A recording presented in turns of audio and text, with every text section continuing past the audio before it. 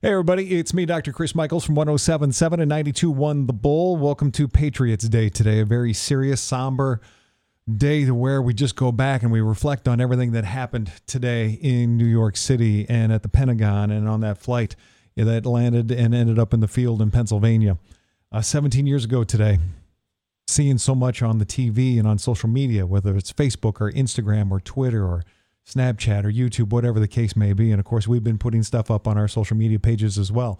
But do you remember where you were and what you were doing when you got the news of everything that was happening?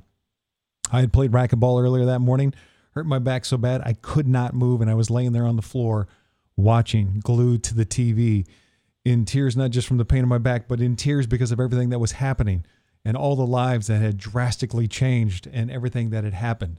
Do you remember where you were on September 11th, 2001. 60 seconds with Doc. Let us know where you were and what you remember from that day. 107.7, 92.1 The Bull.